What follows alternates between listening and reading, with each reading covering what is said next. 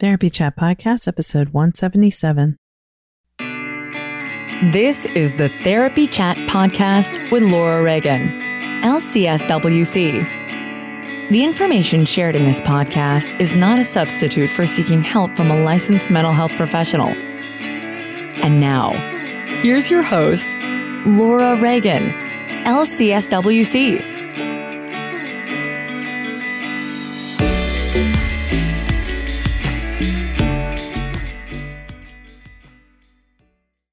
Try Therapy Notes, the #1 rated electronic health record system available today. With live telephone support 7 days a week, it's clear why Therapy Notes is rated 4.9 out of 5 stars on Trustpilot and has a 5-star rating on Google. Therapy Notes makes billing, scheduling, note-taking, and telehealth incredibly easy. And now, for all you prescribers out there, Therapy Notes is proudly introducing ePrescribe. Try it today with no strings attached and see why everyone is switching to Therapy Notes, now featuring ePrescribe. You can get 2 months free by using promo code CHAT at therapynotes.com.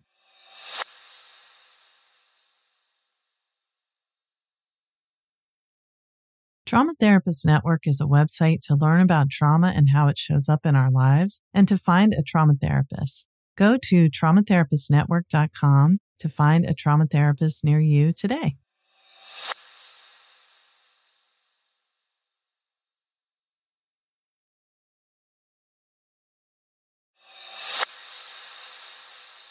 Hi, welcome back to Therapy Chat.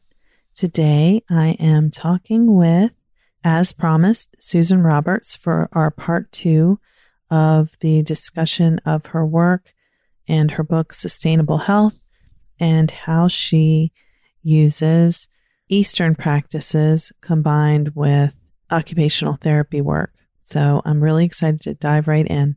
And we'll be starting off with a listener question for Susan. Therapy Chat Podcast wouldn't exist without the support of its listeners. If you'd like to become a member, please go to patreon.com/therapychat. By making a $1 per month donation, you can help Therapy Chat keep going over the long haul. Thank you for your support. Hi, welcome back to Therapy Chat. Today, I'm very happy to have a returning guest who you all heard from just a few weeks ago, and we had so much to talk about and not enough time. So I said that we were going to do part 2. So back with me today is Susan L. Roberts. Susan, thanks so much for coming back to Therapy Chat today. Well, thanks for having me. I'm looking forward to continuing our conversation.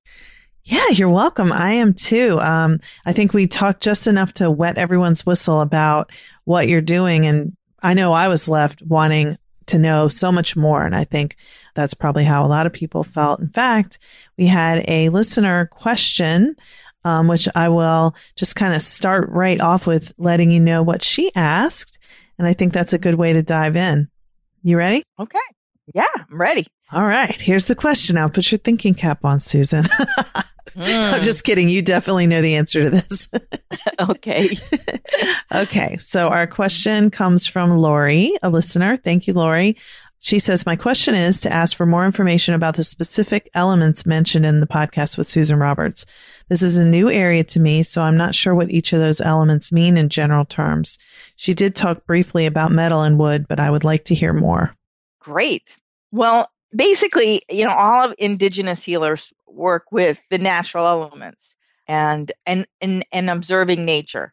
And because they all lived close to nature, and many, certainly in traditional Chinese medicine, it's had well-established farming, agricultural traditions. So they all often boil down to earth, air, fire, and water.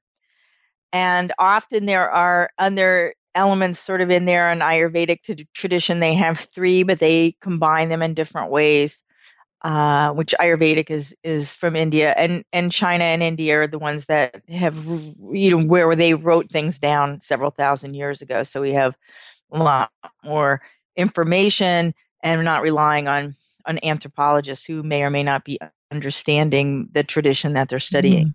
Good point. So earth, air, fire, and water are certainly used. And if you sit and watch nature as people did, without TV and stuff, you're watching, what's going on around you.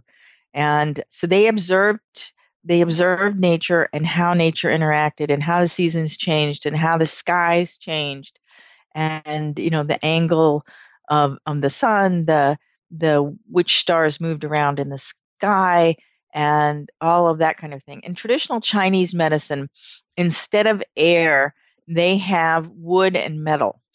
And on the healing compass, which is based on the ancient traditions, metal is in the west and wood is in the east. So but they're on, if you think of the circle with a cross in the middle, wood and metal are opposite each other, and fire and water are opposite each other. And so there's those, they because they're opposite each other, they also have certain characteristics in common. Well, fire and water are kind of direct polar opposites, but wood and metal, what they have in common with them is air, because metal is actually the sky and the moon and the stars, and wood is where the wind in the trees. And so, for instance, in the sustainable health, we start in the beginning by watching the wind blow, connecting to the conscious universe and connecting to it through our eyes, through movement. And the eyes are associated with the element of wood in traditional Chinese medicine. So the 5 elements in traditional Chinese medicine are earth, which is in the center of the compass, earth, wood, fire, metal, and water. And in all the traditions that I have come across, the elements are always organized around the magnetic compass points, but they're not always in the same position from tradition to tradition. But very often opposites and similarities are across from each other. So fire and water are often opposite each other, but not always. Sometimes in some traditions it's water and air that are opposite each other. And again, if you think about those as what's similar between them is the movement. And in that case, it would be fire and earth.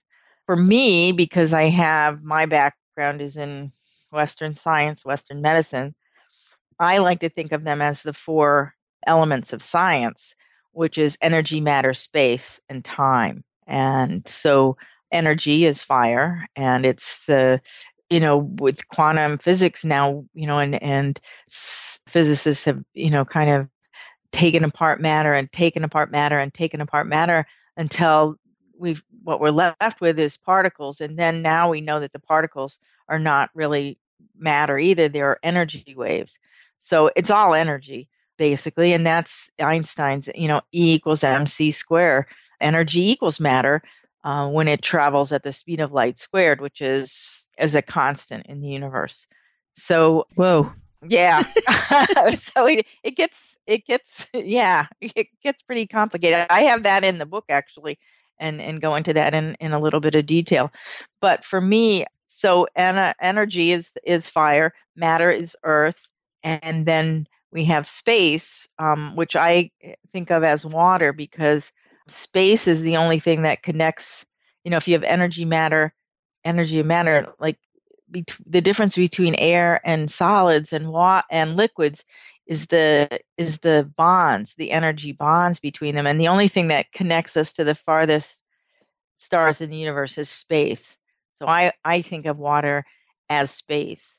And in that energy, matter, space, we have the metal, we have all the elements, which originally came from the Big Bang. All the elements, almost all the elements in the periodic table are some derivation of the Big Bang and all of the elements. And then we have growth, which is wood, life, and so for me, I see it concurrent with evolution. But that is, that's the piece I bring to it, my Western science piece. And you said it's congruent with evolution, right? Right. Yeah. I see it that way. So you have the energy of the Big Bang, you have the, metal, so the energy produces the Big Bang, which produces the metal elements. And then the water, as soon as water forms, then we start having water dissolving the elements. And then, eventually we get life, wood. And out of that, then we get decay. And there we have the earth and more life and land. And it all sort of comes together in my mind anyway. Wow. In that way. And so that's how I connect with those elements in my mind. So this is fascinating. I mean, I don't know about the people who will be listening to this, but for me, I was following it, but I was like, whoa, this is so deep. And so I appreciate you explaining that. But I know in your book, Sustainable Health, you talk about, like, you have this, I'm not looking at the book, but I remember there's like a graphic of these circles that have, that kind of go around. It's like a diagram. It's hard to explain something like that. I'm sorry for the listeners, but will you talk about how that relates to what you were just explaining? Right. Well, in traditional Chinese medicine and all the indigenous traditions, they tend to think more in terms of essence and the sort of spirituality, the essence, the energy of each of the elements. So so it looks, graphically kind of looks like a toolbox. And sometimes when I teach about it, and I talk about what goes in each of the boxes or the circles in our toolbox, but it's really more like a radio dial, so that you need to tune into what that essence is. And so each one of those circles has its own kind of essence. So I talk about energy, matter, space, and time is metal time, which is the Big Bang, and time is relative, as I say. We have metal time, and then we have evolutionary time, biological time, that's wood. And they're different, very different timelines, but they're both time. But then you can also take a look at that. So in the center, where Earth would be, we have the body. And then we have the body, we have the mind. So we have on the metal side, we have the logical mind. And on the biologic side, we have the intuitive mind. And then we have the spirit, which is the energy. And I often think also of water as a soul. So if I'm going to, go in, if somebody is struggling with, each one of those has resonances, each one. So for instance, if we look at emotions, the emotion of earth and the body is anxiety. The energy of the mind is grief and also anger. Those are the two metal and wood emotions. And then we have fear and water, and joy as fire. So if I've got somebody who's struggling with a lot of fear, they may also have joint pain, because that also resonates kind of at that frequency, at the frequency of that water energy. And I can begin to think about, like, what kinds of things are going to work best for that person. Obviously, the modalities of heat, which we almost always apply to pain, tends to work very well. Sometimes it is ice in many, sometimes especially with an acute pain injury, but heat is better, and it's that opposite, the using of the opposites.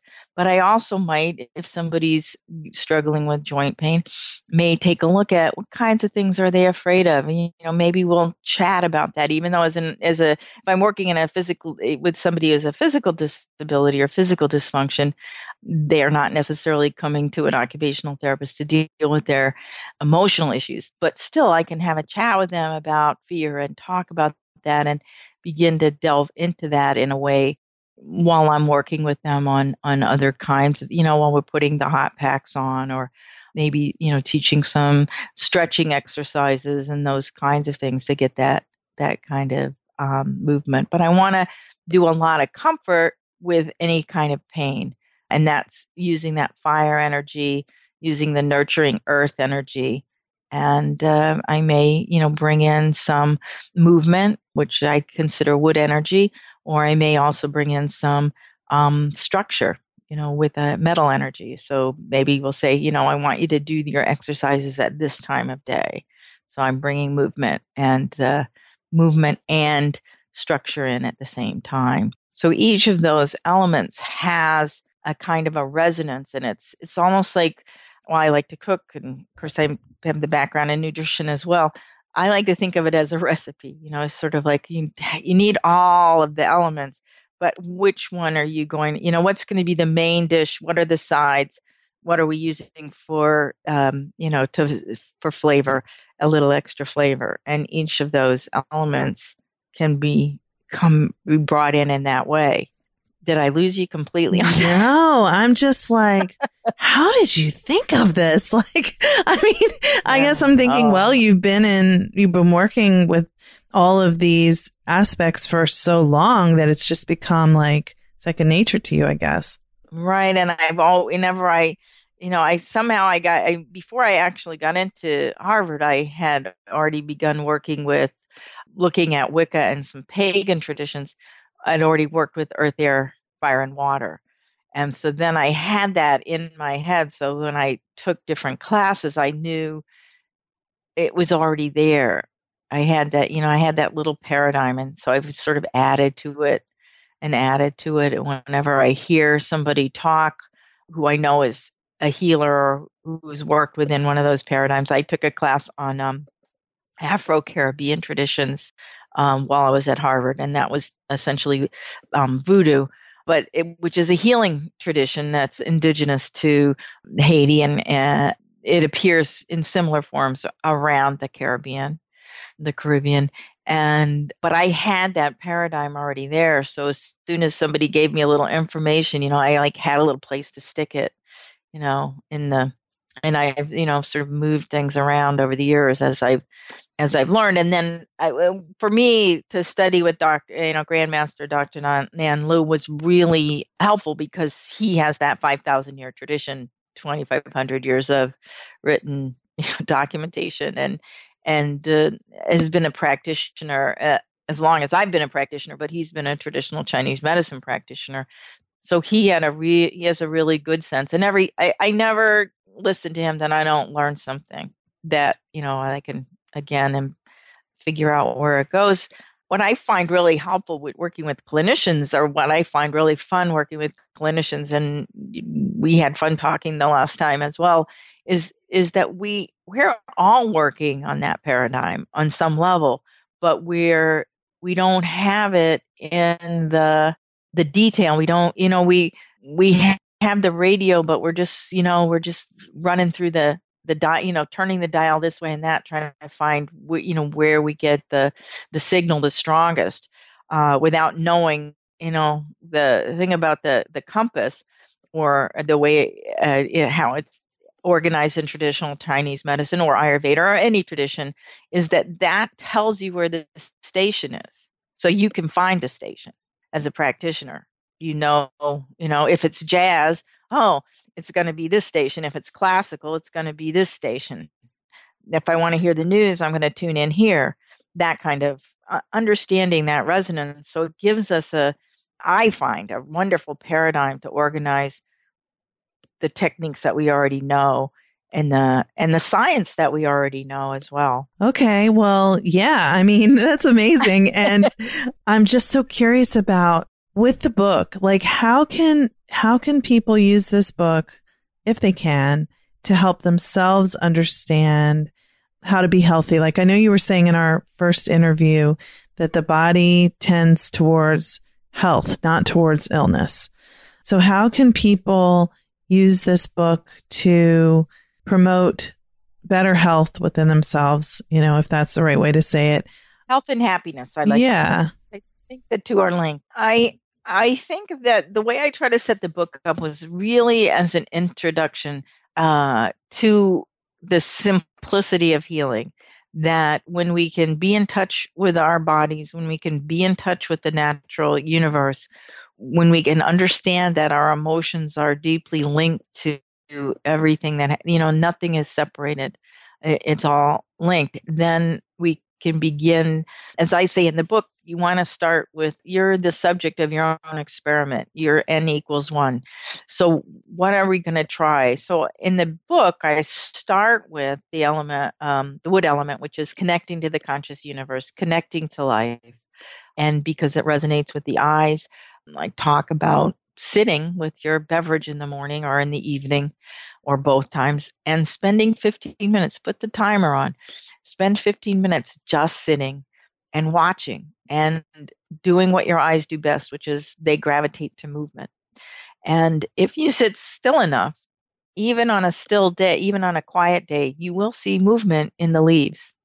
And when we begin to understand that the trees are indeed and the plants are communicating with each other, communicating with us, communicating with the birds, with the book, with the insects, and all of that, and the roots going down into the dirt, you realize that you're making this connection. And it's kind of a very simple way to meditate.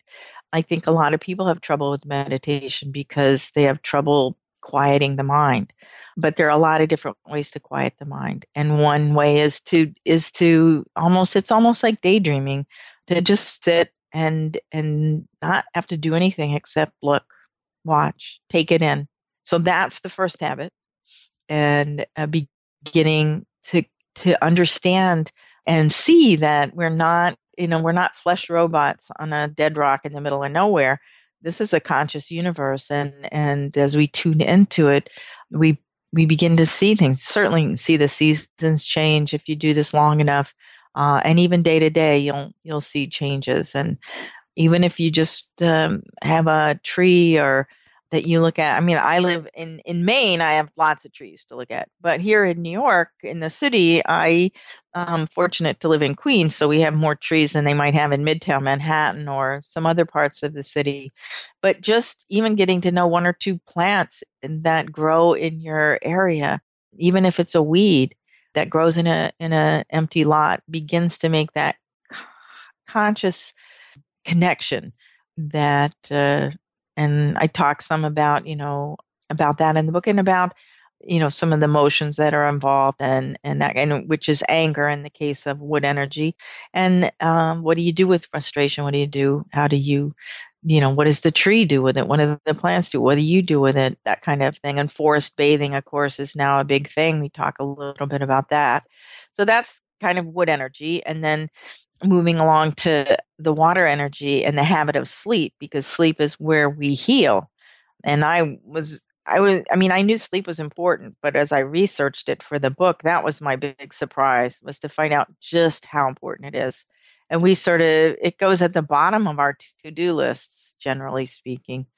And it should be at the top because it's so important, not only to heal the physical body, which does it repair itself at night while we're asleep, but also our emotions. And the early part of the night, between like 11 and 3 o'clock, is when our body is best able to repair itself. And the liver, which is associated with that wood energy, which is night energy, is our only regenerating organ, really. It's interesting. But we do that repair at night, and then in the morning, in the early, between 11 and 7, 3 and 7 is when we tend to have more dream sleep. And that's the repairing of the emotions, if you will, the sorting it all out. And the importance of sleep to overall health, our immune system, mental health. The people with PTSD often have a lot of problems with dreaming. Mm-hmm. I work with mostly people who have complex trauma, and they most of the time have a lot of trouble falling asleep, staying asleep, and being disturbed a lot at night by dreams. Not just having them, but disturbing dreams. Right. And I think there's a lot more work to be done with the dreaming. I'm reading Michael Pollan's book about changing your mind, and it's sort of interesting, like when he's talking about using psychedelics, and with and that there are a number of psychotherapists now that are doing that. And that there's been a tremendous amount of research that was done before Timothy Leary got involved. Yeah. And there has been a fair amount of research that's been reintroduced. But it's, again, that directing those dreams and learning how to direct dreams. And that is, it's a really important, it's an important piece. So in the book, I talk about one of the things that, again, to make it really simple, I tried to pick simple habits, and I might do other things in terms of sleep hygiene if I was working with a client. particularly one who is dealing with fear, because that's going to be that water element as well. Joint pain, any kind of pain, really. Joint and bone issues are going to be involved. Kidney issues, bladder issues, male potency or impotence kinds of issues also all resonate at that frequency. So sleep is going to be really important to think about. But in the book, where I just make it really simple, like turn your computer off, turn all your electronics off, because that energy is alerting, and we need to wind down at the end of the day. So figure out, you need 2 hours to wind down before you go to bed. So, figure out when you need to get up, figure out, 8 hours back from that, and then add on another 2. And that's when you turn the machines off, turn the computer off, turn the phone off, don't look at it. What about TV? Particularly don't look at it. The TV, I think probably to turn off too. I have to say that's my downfall. I tend to watch, but you're not up as close to it, but it still is that flickering light and the refresh of the screen that's alerting. Yeah. And particularly if you are watching something that's disturbing to begin with. Therapists, we've all had that moment. You wake up in the middle of the night. Oh my gosh, did I do my notes? Well, you don't have to worry about that anymore when you use Therapy Notes. Therapy Notes makes it easy to write your notes, get them done quickly, but thoroughly. My group practice has used Therapy Notes for 6 years, and everyone always finds it easy to use. But the best thing is, if you do need help, you can call their customer service number and a person answers the phone. And anytime I've ever had to use it, which is maybe 3 times in the past 6 years, my issue has been resolved easily with a cheerful demeanor in 15 minutes or less. So I highly recommend Therapy Notes. And don't forget, go to therapynotes.com and use promo code CHAT to get 2 free months.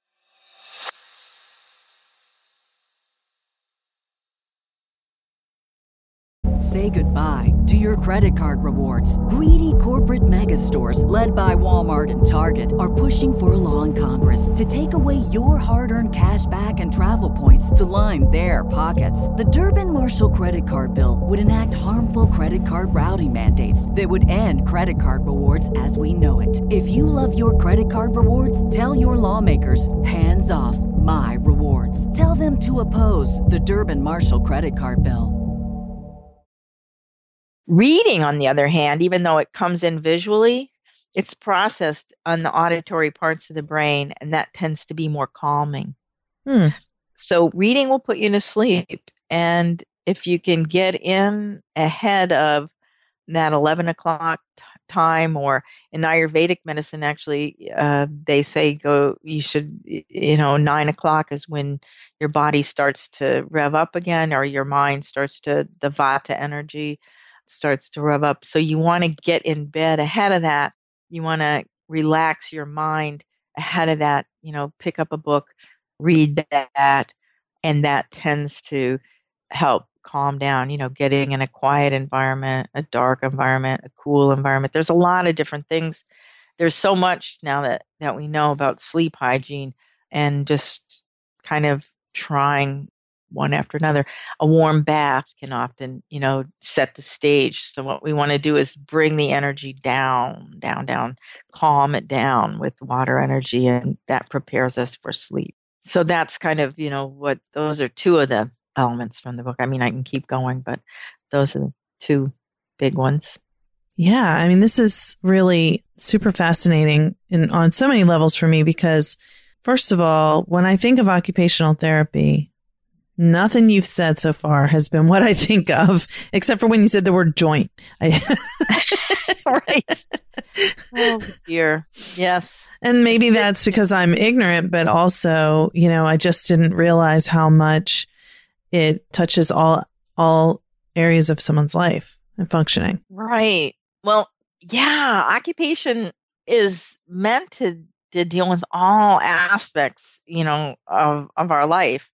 I think, and originally, like 100 years ago, when we started in occupational therapy, we began working in mental health, primarily working with the World War I vets as they came back shell shocked, and which was what they called PTSD back then, and getting them involved in doing crafts, making something meaningful work. And I have one of the early OT books from after that era, but still working on that. And it tells you how to make brushes and, I mean, all sorts of crazy crafts that have been almost completely lost. But that was what they did to rehabilitate people. And that was where we started. And then because they also, of course, had physical disabilities, many occupational therapists also got involved in that aspect as well. And then somewhere in the 60s and 70s, it eclipsed the mental health practitioners. New York is one of the places where they maintained an active presence in mental health. And it's making a resurgence all around the country, I think, now as well. But certainly, I think, that whole piece got lost. And then, of course, we got into the sensory integration and working with kids in schools. And so we're kind of like the elephant. It's like wherever you happen to touch us, that's when you think of OT. But there are certainly people working in all different kinds of areas. And particularly, I think, though, we've gotten pigeonholed a lot with the insurance, so as soon as you get into insurance reimbursement, it pigeonholes you in terms of time and in terms of modalities and those kinds of things, which, so we're constantly, if I read my journals and my magazines, there's always this tension between being sort of categorized in one area, where we get reimbursed but then there's this other push about what about wellness, what about the different other areas that people do work in with people with all different kinds of diagnoses, really. Yeah. So, and I was interested in mental health and pediatrics when I first started out, and then ended up in physical dysfunction, and then ended up in the schools, and then ended up, after years of trying to get pediatric jobs, had somebody say, "Oh, you're a pediatric therapist." And I was like, how did that happen? And now I sort of feel like I'm coming around again. And I'm like, now I'm, my book is in mental health with Norton in their mental health catalog. And I'm like, oh, I guess I need to change my vision of myself. I'm a mental health, that mental health occupational therapist now. So, well, I think one of the things that your paradigm that you've talked about on this discussion is, it's showing that mental health, physical health, spiritual health, it's all health. It's all together. Yeah. It's all health. You can't have one without the other, really. Right. And you work where you get the best bang for your, you work where the need is. And I think, and that's kind of what I like to do with the book, is in the beginning, there's a couple of different assessments you can take to see where you maybe see yourself as having the most difficulties, and then, start there. Start there. I know I was doing some kind of informal work with somebody I know who's having trouble with sleep. A lot of trouble with sleep, and also a lot of trouble with bruising and joint and broken bones and that kind of thing, and trying to figure out how to deal with the pain and the bruising and that kind of thing, but also the fact that the sleep is real impaired, so that she can't heal because the healing happens. The repair comes during sleep, and she's not sleeping either. Sort of thinking about, well, what would be the best way to go in there? And she's, done a lot of sleep hygiene stuff, but she's also a longtime vegetarian. And one of the things about the nutrients is that, red meat in particular feeds the nervous system, feeds the muscles and the blood. And that even in Ayurveda, which comes out of a vegetarian culture, or out of a culture where beef is never eaten in India and in Hindu tradition, they will prescribe red meat for certain conditions, and a regimen of eating red meat So it's, I think, nutrition is very complex. And I was fortunate enough to study at the Institute of Integrative Nutrition, which didn't separate emotions and spirit from looked at nutrition in a much broader sense. But also it was much more we learned that it was much more complicated. It's not, there's always in the media, everybody tries to make it simple, but it's not simple. And it's very individual, and people have different needs at different times in their lives, at different, junctions in their life. So again, and that is the third habit, is nutrition. Eat what you love what you eat, but get rid of the sugar and alcohol for a while, sugar, alcohol, and even the white flours or any of the flours, try to step away from those. Those are the three things to detox from. And what happens when you step away from those and begin eating and begin paying attention to what tastes good? Because we have, in this quest for healthy eating that we've been on in the last 30 years or so, we've associated what tastes bad with health food, which is the exact opposite of the way our what bodies tastes good is bad. Right. What tastes good is bad, and what tastes bad is good, is healthy. Yet our whole sensory system, our sense of taste, our sense of smell, and to a certain extent our eyes as well, because you'd gravitate to ripe fruits because of the bright color, which is why food coloring became so popular. Because that's the first thing we see is the bright color, and that tells us that something's fresh. But then you have to smell it and taste it, and we've kind of divorced ourselves from all those senses, except if it's in a bright package with a cartoon on it. Boy, it's good for you, especially if you're under 10. So it's, I think, just again, trying to get back in touch with the real intricacy and the beauty and the synchronicity that is present in nature and present in our bodies, which is why I call it sustainable health, because I think that, our ability to continue and sustain ourselves, it involves the sustainability of the world we live in as well. I don't get into that a whole lot in the book, but it certainly is a undercurrent throughout the book. Do you want to say a little more about that? Well, in the metal chapter, I talk about decluttering in the house, but at the end I mention, the importance of decluttering around your neighborhood and picking up trash, and I did that with a group of kids in my congregation in Tucson, the kids who didn't want to sit inside the Sunday school. On Sunday, we would take them, the ones who didn't want to sit in a Sunday school class, and we'd wander through the grounds picking up trash. But they got a real ownership of the land and the building, because they had that relationship with cleaning it up. And I think that there's a lot of value in that. And, we keep trying to make more things to fix it. But actually, probably what we need to do is clean up the messes first. But who likes to clean? It's always more fun to make a mess than it is to clean one up. True. And in our culture, we're supposed to buy stuff. So, yeah. But then we're like, oh, too much clutter. Get rid of everything. And then I need to buy a bunch of more stuff now. Right. Too much space in here. Yeah, I don't get into that a lot, but yeah, that's one of, if you see me, if I'm privately, that's one of my switches you can flip, and I can go into the whole consumerism thing. But yeah, I think that, there's so much, and I subscribe to a lot of really good blogs and newsletters and stuff from people whose work I appreciate.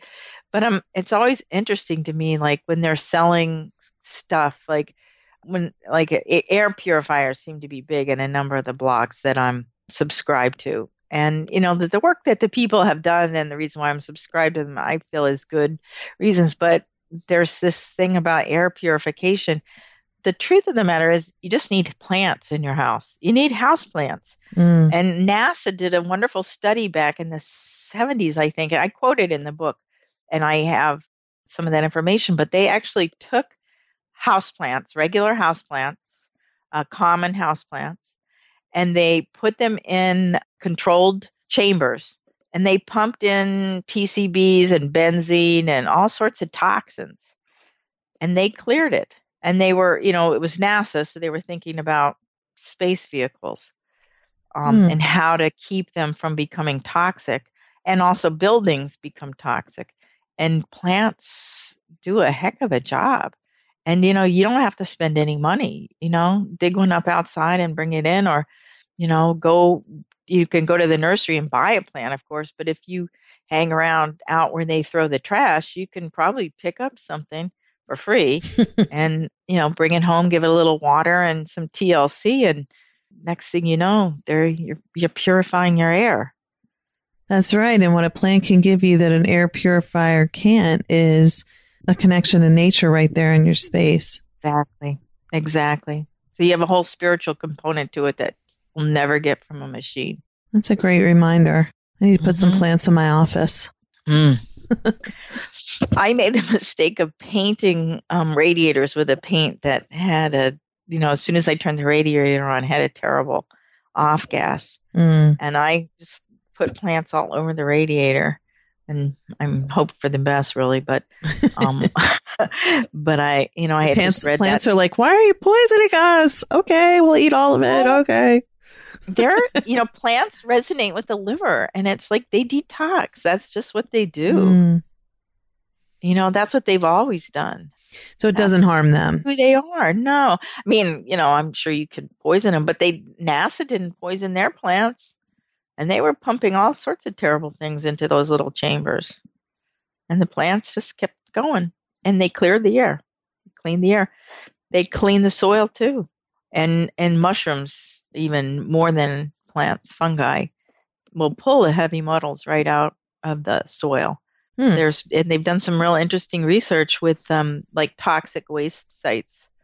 And basically, you can spend tons of money on all sorts of technology, machinery to do it, or you can get a bunch of straw and plant oyster mushrooms in it, and it'll clear the heavy metals. You can't eat the mushrooms, of course, because they're full of the metals. Yeah.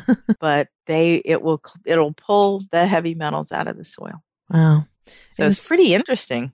I mean, yeah, Paul Stamets is the name of the guy who's done all that research. Stamets. Other people have too, but he's the big guy in the fungi world. What you're saying just kind of gives me hope that with the harm that we're doing to the environment with all of the industrialization, that it might be possible to help the environment recover by planting more trees, Absolutely.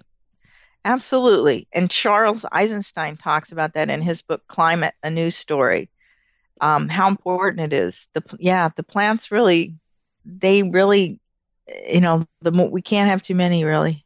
We need to put more of them out there, and they protect the wetlands. They do an amazing job in addition to providing us with oxygen we need also. But yeah, I think that sometimes we just need to get out of our own way. And we see that when we work with clients too. It's like if they just get out of their own way. But we need, as a species, we need to get out of our own way and trust and begin to have faith and trust in our own ability to heal, and also in the ability of nature as well. I mean, we're talking, timelines sometimes that are way beyond our own human timelines, but certainly life has been on this planet for a very, very long time. It was here before we got here, and there's a reasonably good chance it'll be here after we're no longer here, because it changes, it grows. I mean, that's what life does, is it's in constant change and constant movement and constant regeneration. And when we can connect to that, that's where we heal. When we connect to that flow and that movement. Dr. Lou often says, go with the flow. And he's often talking about that very notion of life, which always is never static, never. It's just such a beautiful reminder, and that, everything is interconnected, not just all of us humans, but everything. Everything. And even, the sun and the stars and the moon, we have a connection with them as well. We know the moon changes the tides. It changes, women's menstrual cycles. We know that the moon, the people who work in the emergency rooms know that there's a connection. We even have that connection with the farthest stars in the universe, the ones we can't even see. We still have that connection. And for me, that's the theologian part of me there, it says that's where we need, that's the real connection, that understanding that it's all one in its unlimited possibilities and diversity, infinite possibilities. Well, I think that's a good place for us to stop. And I just want to say thank you again for such a fascinating conversation and deeply thought-provoking. And I'm definitely going to dig deeper into your book, which I've looked through and not read all of, but I'm going to start working in it myself because I just think that everything you're talking about is just so resonant. Great. Thank you I appreciate this opportunity, and you're a wonderful interviewer. And thank you. I thank you for that. Oh, thanks, Susan. So before we sign off, let me just ask you, what kind of things can people do with you? Like, do you offer any consultation, or do you work with people remotely or in person one-on-one? I know you teach. I love teaching, and I do teach. I work through a company called Educational Resources now, but I can work. Would love to work with anybody who wants to put on any kind of teaching, whether it's for people who want to explore their own health potential, or whether it's like clinicians like you who want to, explore some of these ideas and how they relate to their own practice, and how they can use something like the Healing Compass to help them navigate clients. You can, navigate your own health, but you can also use it in that kind of therapeutic navigation, I think, as well. I certainly do coaching with people. I also do healing rituals with people. I'm still working on my website, but people can go to my website, SusanLRoberts.com, and there's a contact. They can contact me directly through that, or through my email, which is Susan@SusanLRoberts.com. And yeah, I do. So I work with individuals. I love to work with groups. I find groups very healing. I think that the interaction of people in groups can be really beneficial. So I do those kinds of things. I am a knitter and spinner, so sometimes I'll use again those kinds of crafts for people. I teach. I've taught knitting and forgiveness. So to learning to knit, Wow. You learn a mantra for forgiveness, and it's the same one that you learn to move the yarn to knit. So for a new knitter, they can learn to knit and do the forgiveness mantra. Wow. For an experienced knitter, they're working more on the forgiveness piece and less on they already have the skill.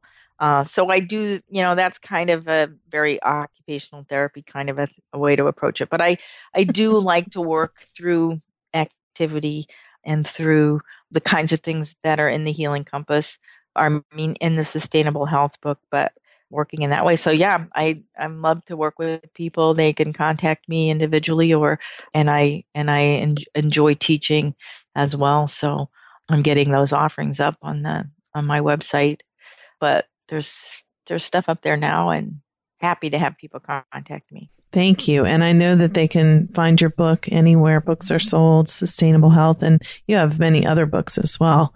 I do have a few others, out there, yeah. And and it's on Audible, and it's Kindle version. So yeah, anywhere books are sold, they can get that. So yeah. Awesome. Well, Susan, thank you so much for being my guest today.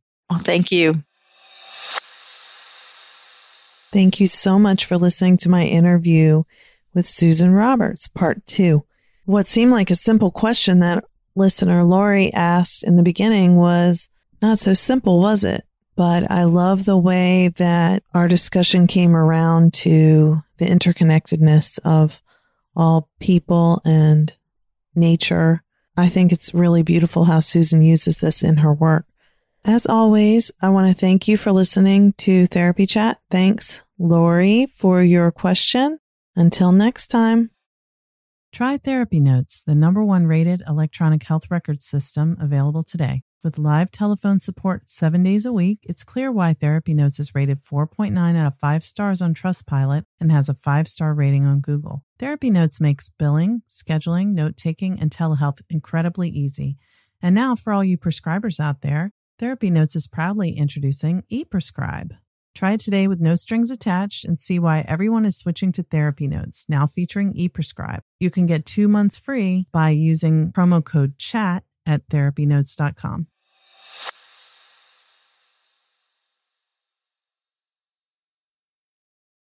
Trauma Therapist Network is a website to learn about trauma and how it shows up in our lives and to find a trauma therapist. Go to traumatherapistnetwork.com to find a trauma therapist near you today.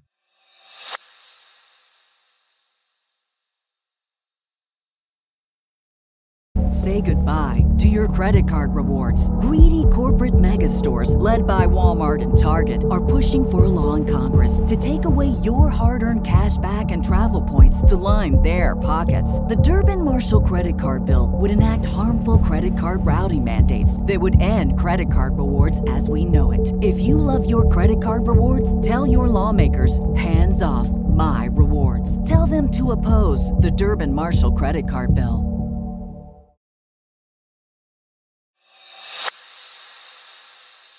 Just another reminder that if you'd like to become a member of Therapy Chat, supporting the podcast while receiving fun member perks and being able to communicate with me one-on-one, go to patreon.com/therapychat.